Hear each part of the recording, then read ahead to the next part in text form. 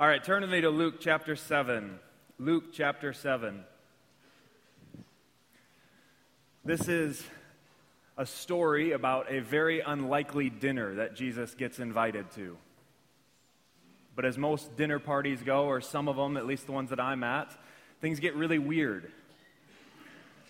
And personally, I love this story for several reasons. One, it just reminds me again that Jesus is a real person who lived at a real time, and he did real people things. He went over to people's houses and he ate. This is the God of this universe, the God incarnate, going to dinner at someone's house. And the second reason that I love this story is I just love awkward dinners. I just love awkwardness in general, if I'm honest, really. I'm just ADD enough that I thrive off the discomfort. I thrive off the stress.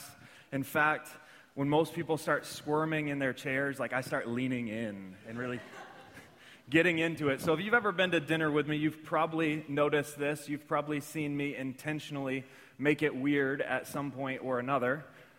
In fact, I asked a friend if I do that. I was like, I think I do this. Do I make things weird? And they just said, that's accurate.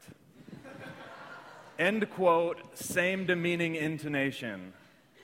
But I can't help it. I can't help that I love this story. This dinner has it all. It has party crashers. It has judgy people. It has mind reading. It has a prostitute. It has one of the most brilliant rebukes in the history of the world. And on top of that, this story has just been spiritually wrecking me all week. I love it. We got to read it. Stand up.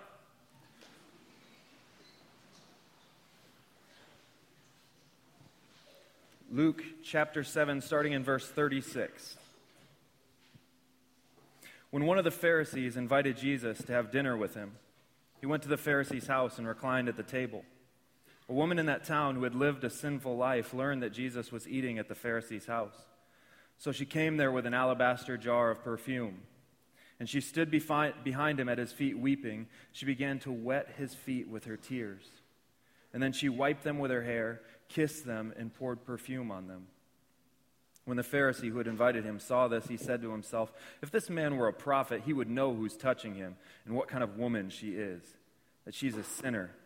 Here's what I love. Simon's thinking to himself, this guy can't be a prophet. He doesn't even know who this woman is. And right as that thought crosses through his melon, Jesus just reads his mind and starts answering him. I bet it just freaked him out. Jesus answered him, Simon, I have something to tell you. I don't know, what is Simon going to say here? He's got nothing really to say, so he just looks at him and just says, tell me, teacher. 2 people, Jesus continued, owed money to a certain moneylender. One owed him 500 denarii, the other 50. Neither of them had the money to pay him back, so he forgave the debts of both. Now, which of them will love him more? Simon replied, I suppose the one who had the bigger debt forgiven. You have judged correctly, Jesus said. And then he turned towards the woman and said to Simon, do you see this woman? I wonder what she's thinking at this point. I came into your house, and you did not give me any water for my feet, but she has wet my feet with her tears and wiped them with her hair. You did not give me a kiss, but this woman from the time I entered has not stopped kissing my feet. You did not put oil on my head, but she's poured perfume on my feet. Therefore, I tell you, her many sins have been forgiven, as her great love has shown. But whoever has been forgiven little, loves little. Then Jesus said to her, your sins are forgiven. And the other guests began to grumble amongst themselves, who is this who even forgives sins? Jesus said to the woman, your faith has saved you. Go in peace. This is the word of the Lord. You guys can grab a seat.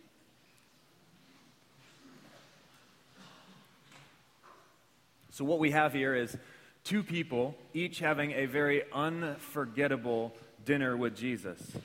Yet both of them are very different here. And I want to take a look, and I want to step back, and today organize our sermon basically around each person's day with Jesus.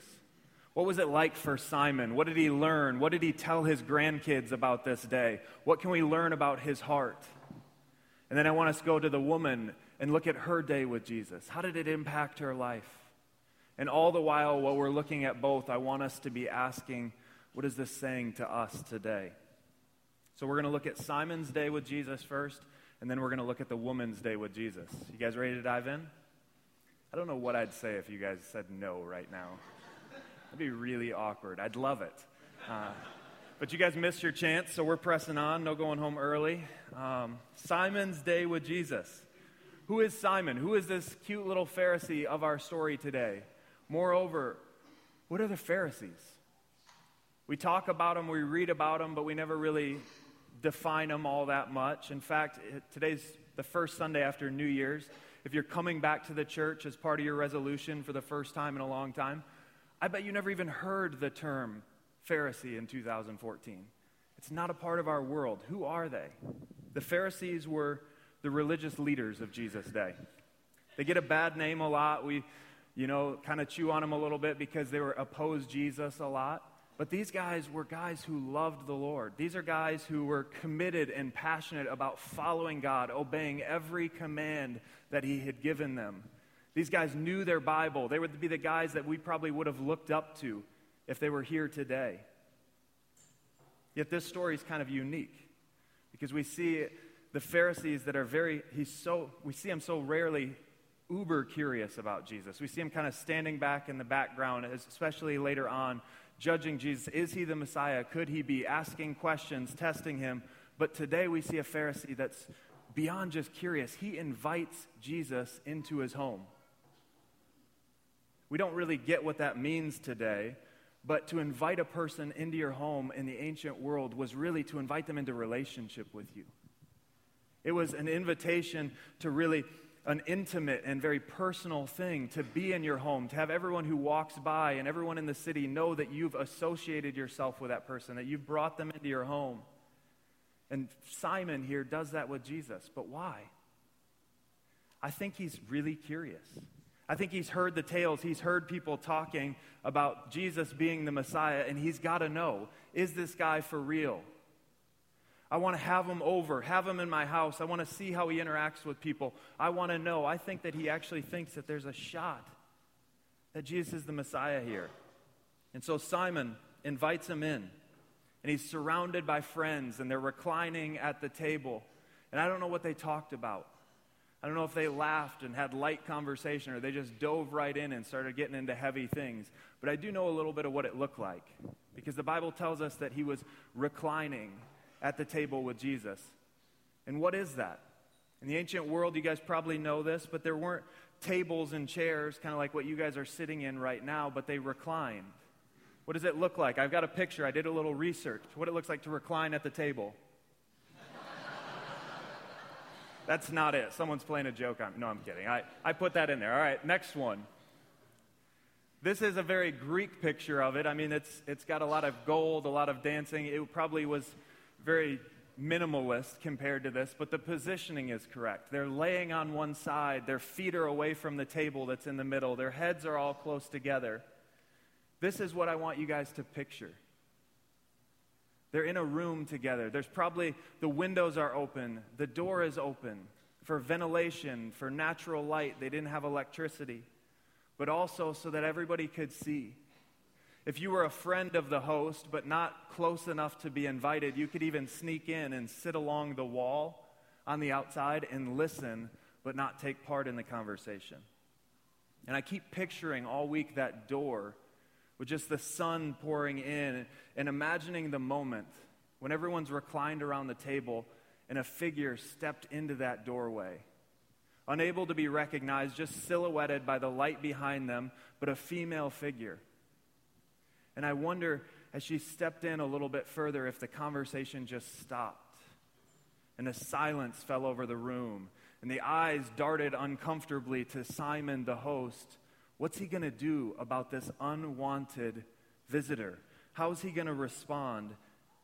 Because as she steps in closer, it'd be more and more recognizable. The tear tracks on her cheek wouldn't disguise the fact that this was the local prostitute, crashing the dinner of a very prestigious religious leader in Simon.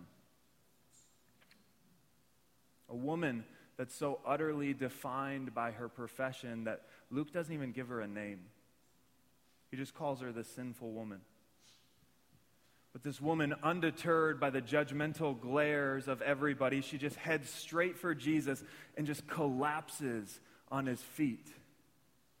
No longer able to control herself or restrain the emotion anymore, she begins sobbing, and the tears fall on Jesus' feet like raindrops on a leaf. In fact, in the original language, that's the exact picture. It's showering down upon Jesus' feet. The salty tears mixing with the dust of the day and forming little mud trails running down his feet. And aware of it, this woman does a very shameful thing. She grabs the ribbon from her hair and she undoes it, and she begins to take her hair and the locks and mop up the mess on Jesus' feet. And I wonder how the guests responded as she did the most undignified thing of all. She began to kiss Jesus' dirty feet and pour perfume upon them. That word for kiss isn't just a light peck. It is an emotional, just kissing and peppering him. It's the same word used of the prodigal son when he returns and God throws his arms around him and the father begins to kiss his son. And I don't know if Jesus stopped the conversation and looked at this woman, or if he just continued on like this was perfectly natural, normal, and acceptable. But Matthew lets us know that the disciples were indignant. This was a spectacle. It was embarrassing. The money from this perfume that was just being wasted on Jesus' feet could have fed the poor. And Simon, the host, not the disciple, he's no doubt embarrassed. This is in his home. This scene is taking place, and he looks at Jesus and Jesus' response, and he just kind of like closes the book on his investigation. This man can't be the Messiah. In verse 39, he says, he thinks to himself, this is Simon, if this man were a prophet, he would know who is touching him, what kind of woman she is, that she's a sinner. He basically seals up the investigation and says he can't even be a prophet, let alone the prophet of Deuteronomy 18, the Messiah, because he can't even recognize a prostitute when he sees them. And why does that matter? Why does it matter? Because to Simon, Jesus can't even spot that she's not like the rest of the room. She's not like everyone else who's there. A prophet should know her unworthiness to approach him. And this one response by Simon tells us everything we need to know about his view of the Messiah. But even more so, it tells us everything we need to know about Simon's entire worldview. How he views everything that happens on this earth. Simon believes that God is for the good. Which I think, if we're honest today, is a very American way of looking at things. In America today, we say it a lot this way. I have a lot of friends who talk to me and say this. But basically, it sounds like this. All that matters in this world and the next is that you're a good person. That's all that really matters. This might be the most popular religion in America today. It's moralism. I think statistically, it's all over the church too, but statistically in a room this size, there are probably a lot of us that believe this. Whether it's consciously or subconsciously, that's the belief that we take. And I understand why it's kind of enticing. Let me give a little rundown on what it sounds like. It sounds like this. It doesn't matter what you believe so much as what you do. Talk is cheap. Actions speak louder than words. So whether you follow Mohammed or Jesus or John Smith or Buddha, that doesn't matter quite as much as whether or not you're kind, whether or not you love, or if you're a judgmental person or a hateful person. Just be a good person and you'll be fine in this life and the next. It's a very popular belief today. And a lot of family members that this is where they hang their hat religiously. But there's a problem with this view. There's several problems. I want to highlight one. There's no standard. There's no measurement. How do I know that I'm a good person? How do I know that I'm good enough? The Bible speaks to this. It says there's no one righteous, no, not even one. And you say, well, that's kind of depressing, isn't it? No. I'm telling you right now, that's the most freeing thing in the entire world. We need a standard even when it tells us that we've failed. Without a measuring stick, how do we know that we're good enough? How do we know? We look around, right? We look to others. We compare horizontally, me to you. Well, I'm better than this person, and I'm better than that person, but I'm not as good as her, but who is? I mean, she's like a saint, right? And we begin to look around the room and make sure that we're at least above average. You say, what's the problem with that? It's all relative then. That's exactly the problem with it. When we compare ourselves to people horizontally, it produces a bunch of stuff in the human heart. It produces pride and judgment and a sense of entitlement when we come out ahead. And when we come out the loser in it, we get fear, competition, despair. Sometimes we even begin to sabotage those around us, those that we love, or at least root for them to fail so that we can feel better about ourselves. You say, where's that in the text? Look at verse 39. When the Pharisee who had invited Jesus saw this, he said to himself, if this man were a prophet, he'd know who's touching him. He'd know what kind of a woman she is, that she's a sinner. Do you see Simon's arrogance? Do you see his judgment? Do you see his sense of entitlement, his comparison? He's essentially saying, this girl isn't like us, Jesus. She's not like the rest of us. You should know that. You should know that she didn't even warrant an invite to the party, let alone to be associating and touching and close to us. And the implication, what's implied here, is Simon thinks that he deserves it. Simon thinks that he deserves to be around Jesus because he's one of the good people. In fact, I think he's so entitled to it that Jesus has to point out, you didn't even do the common forms of courtesy. You didn't wash my feet. You didn't even give me water for my feet. You didn't greet me with a kiss of greeting. You see, the problem is this attitude that gets created when our standard is not horizontal, or is horizontal instead of vertical. I remember Neil giving this example once, and I thought it was just brilliant, and it stuck with me ever since. But we all kind of weigh ourselves on this standard, and maybe you think like, I'm down here, and my wife is up here, or maybe it's the opposite. I'm up here, and my wife is down here because you're just confused. Just a joke, but kind of true. But the point is that even if you're up here, and the person you're comparing to is down there, it looks like this is a pretty big gap right now. Like, man, that's about 2 feet. I'm really doing well. But what you don't realize is that the standard for every one of us, if this is the scale, then it's 100 miles through the ceiling up above us. The standard is perfection. And again, you say, that's kind of depressing, isn't it? No. It's actually freeing. When you realize how high the bar has been set, you stop comparing yourself to other people. You realize that we're all in the same boat. Every one of us, all have sinned and fall short of the glory of God, and you're free to actually love people instead of compete with them. And when you realize that the standard is so high that you'll never achieve it, that it's not like you're just missing it, and if you keep trying, you might actually get there, you actually stop and you start to ask for help. And you start to take note of the real mission and the real purpose of Jesus. He came to be a ladder between where we're at and that 100-mile high standard. And I wonder, is this you today? Have you been judging yourself horizontally against everybody else? Living kind of that rat race where every day is either a good day or a bad day, depending on how you're stacking up against everyone else? Do you carry an attitude like Simon's, that maybe even subconsciously you think, of course God accepts me. I'm a good person. I'm better than that person or this person. Do you find yourself even rooting for people to fail so that you can feel better about yourself? Or have you stopped and marveled at the chasm that's between here and the standard? And recognize, I can never do it. I can never be good enough. I can never pay back what's owed. But I have a God who cancels debts, who bridges the gap between where I'm at and what the standard asks for.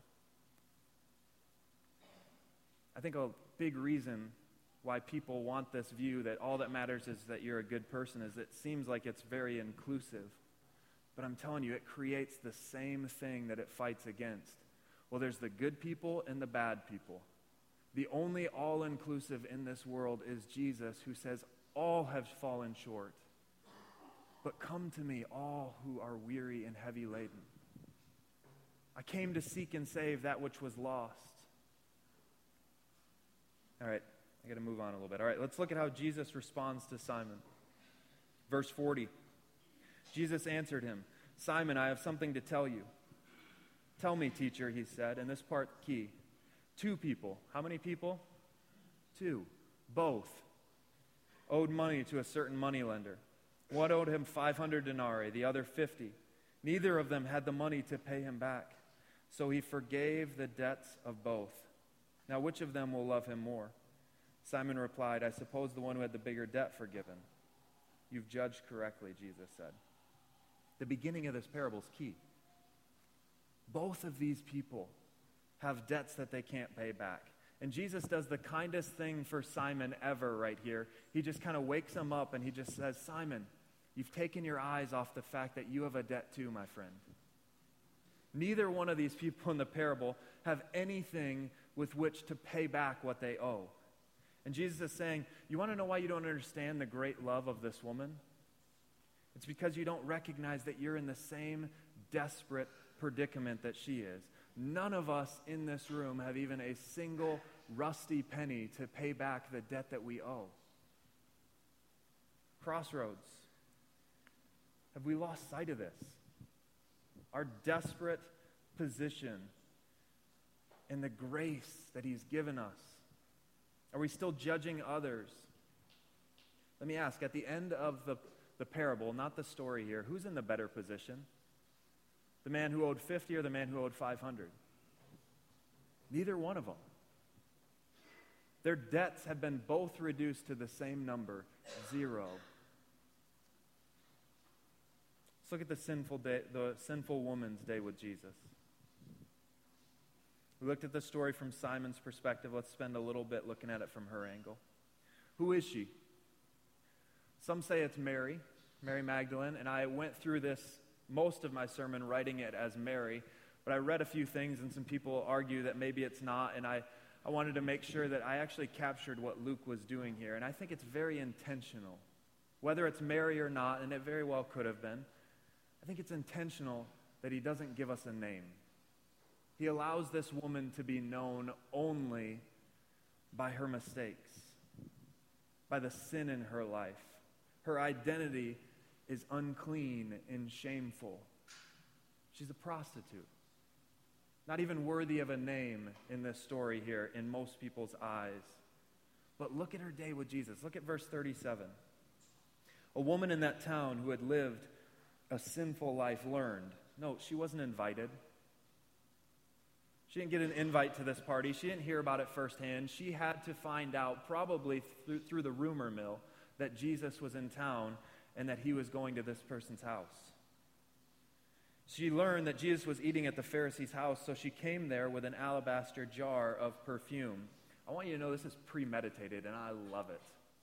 She actually comes prepared. She's got her jar with us. She knows what she's going to do. She's got the chutzpah to crash this party, and she's thought it through. She knows what it's going to cost her. She doesn't know how this story turns out, remember, too. She has the courage to do this, not knowing even how Jesus is going to respond to this act. But I wonder what it was like for her to walk into that room, a room full of people that scorned her. You ever been to a party where there's even just one person there who doesn't like you? It's super uncomfortable. You know, you're telling a story and you're like looking at that person to see how they're responding or making sure that they're not saying bad things about you. It's awkward. It's uncomfortable. She goes to a room full of people that despise her, that look down their nose at her, that think that they're better than she is. And what does she do? Verse 38, she stood behind him at his feet, weeping, and she began to wet his feet with her tears. And then she wiped them with her hair, kissed them, and poured perfume on them. Really, it says she let down her hair. It's capturing the disgrace of it. It was something that was only done in the privacy of your own home, and she's doing it publicly right here. This hair that she had used to ensnare men and entrap people in prostitution, she's now taking down and muddying, cleaning Jesus' feet. And these actions were incredibly costly. I don't want us to miss this. In every area of her life, this day cost her, monetarily. Mark tells us that this perfume was worth a year's wages. That's thousands of dollars that she's just pouring out here. A year's wages, think about what she does. A year of shameful, dishonoring work to pay for this jar. There's a physical and emotional cost. She's down on her knees, she's weeping, she's getting muddy and dirty, and she's crying out, she's pouring out every bit of emotion and gratitude that she has before Jesus. I'm sure she's exhausted. There's a social cost that's probably steeper still. She endured judgment and sneers and glares from everyone in the room. In this story, she knew it wasn't going to be forgotten. This story would be told to her children, told around the village the day that she crashed the Pharisees' party and made a fool of herself in front of everyone. But there's a fourth cost here too. There's an employment cost. And I missed this one for a long time, but I think it's the steepest one of all. That jar of perfume was essential to her trade. Back then, they didn't have a lot of hygiene. They weren't able to take showers every day and all that stuff. So this perfume helped her to smell attractive to the clients that she was trying to pick up. This was the biggest tool of her trade that she had and she owned. And when she breaks it and she begins to pour it out on Jesus' feet, what she's essentially saying is, Jesus, I don't know what's next. I don't know what's next for me, but I know that having met you, having experienced you, there's no going back to my old life. And so I'm breaking it, my treasured possession, and I'm pouring it out on your feet. She gave it all to Jesus. And Jesus' response, I love it. He rebukes those who judge her, but he really only says one thing to her. Look at verse 48. Then Jesus said to her, your sins are forgiven. Probably the best thing she could have possibly heard in that moment. And the other guests start to grumble and like, who is this who even forgives sins? But he just says it again in verse 50. Your faith has saved you. Go in peace. Jesus isn't saying that her sins were forgiven because of her offering. In fact, in the Greek, not to be nerdy, but it's the perfect tense, it means that she was forgiven before this. This was her response. And Jesus is now publicly acknowledging before everyone that this woman has been forgiven. She came in here and you look at her as dirty. You look at her as sinner, but she's leaving as saved. Some of you know what it feels like to be judged. To feel so sinful, so broken that no one could ever love you or accept you. You feel like an outcast before God and before people, and I want you to know something today. You have a God who knows every thought that's ever raced through your mind, every action that you've ever done. He knows that maybe you're way down here and the standard is way up there. But his arm is not too short to save. He's in the business of forgiving debts.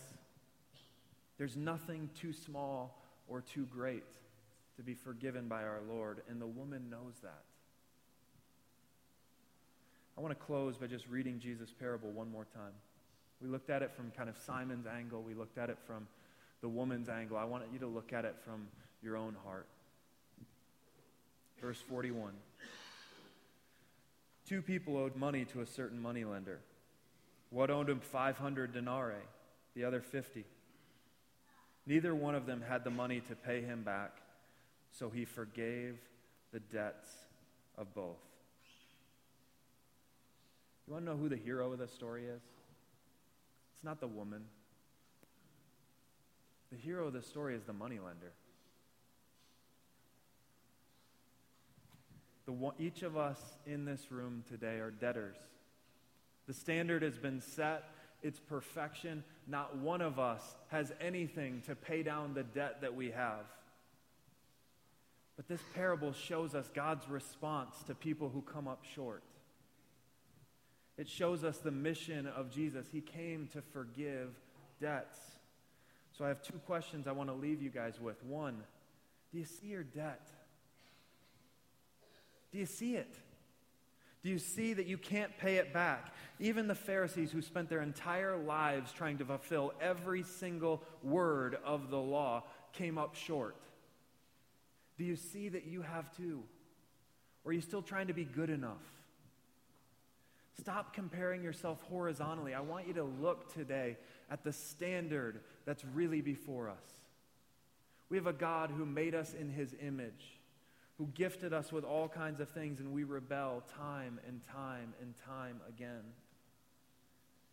And if that's you today that's seeing that, it's time to come to the Master and just let him know you can't pay it back. Nothing in my hands I bring, but simply to your cross I cling. Have you done that? And two, if you've accepted that forgiveness, does it overwhelm you with gratitude like this woman? Is there heat in your relationship with God? This woman responds to her forgiveness in some very real manners. She takes the most expensive thing that she has, her treasured possession, and she breaks it before her Savior and gives it to him. She leaves the profession that she's known her entire life. She leaves her sin and she chases after him. Jesus doesn't even have to tell her, go and sin no more. She's already done that. He just says, go in peace. Have you done that, or are there still some things that you need to leave today? It's the first Sunday after New Year's. Maybe it's time to put some things on the altar here. In fact, this isn't in my notes. I'm not planning on it, but this space is open today. And this woman came out in front of all kinds of people, and she poured her heart out to God. And I want to invite you guys to do the same if you need to today.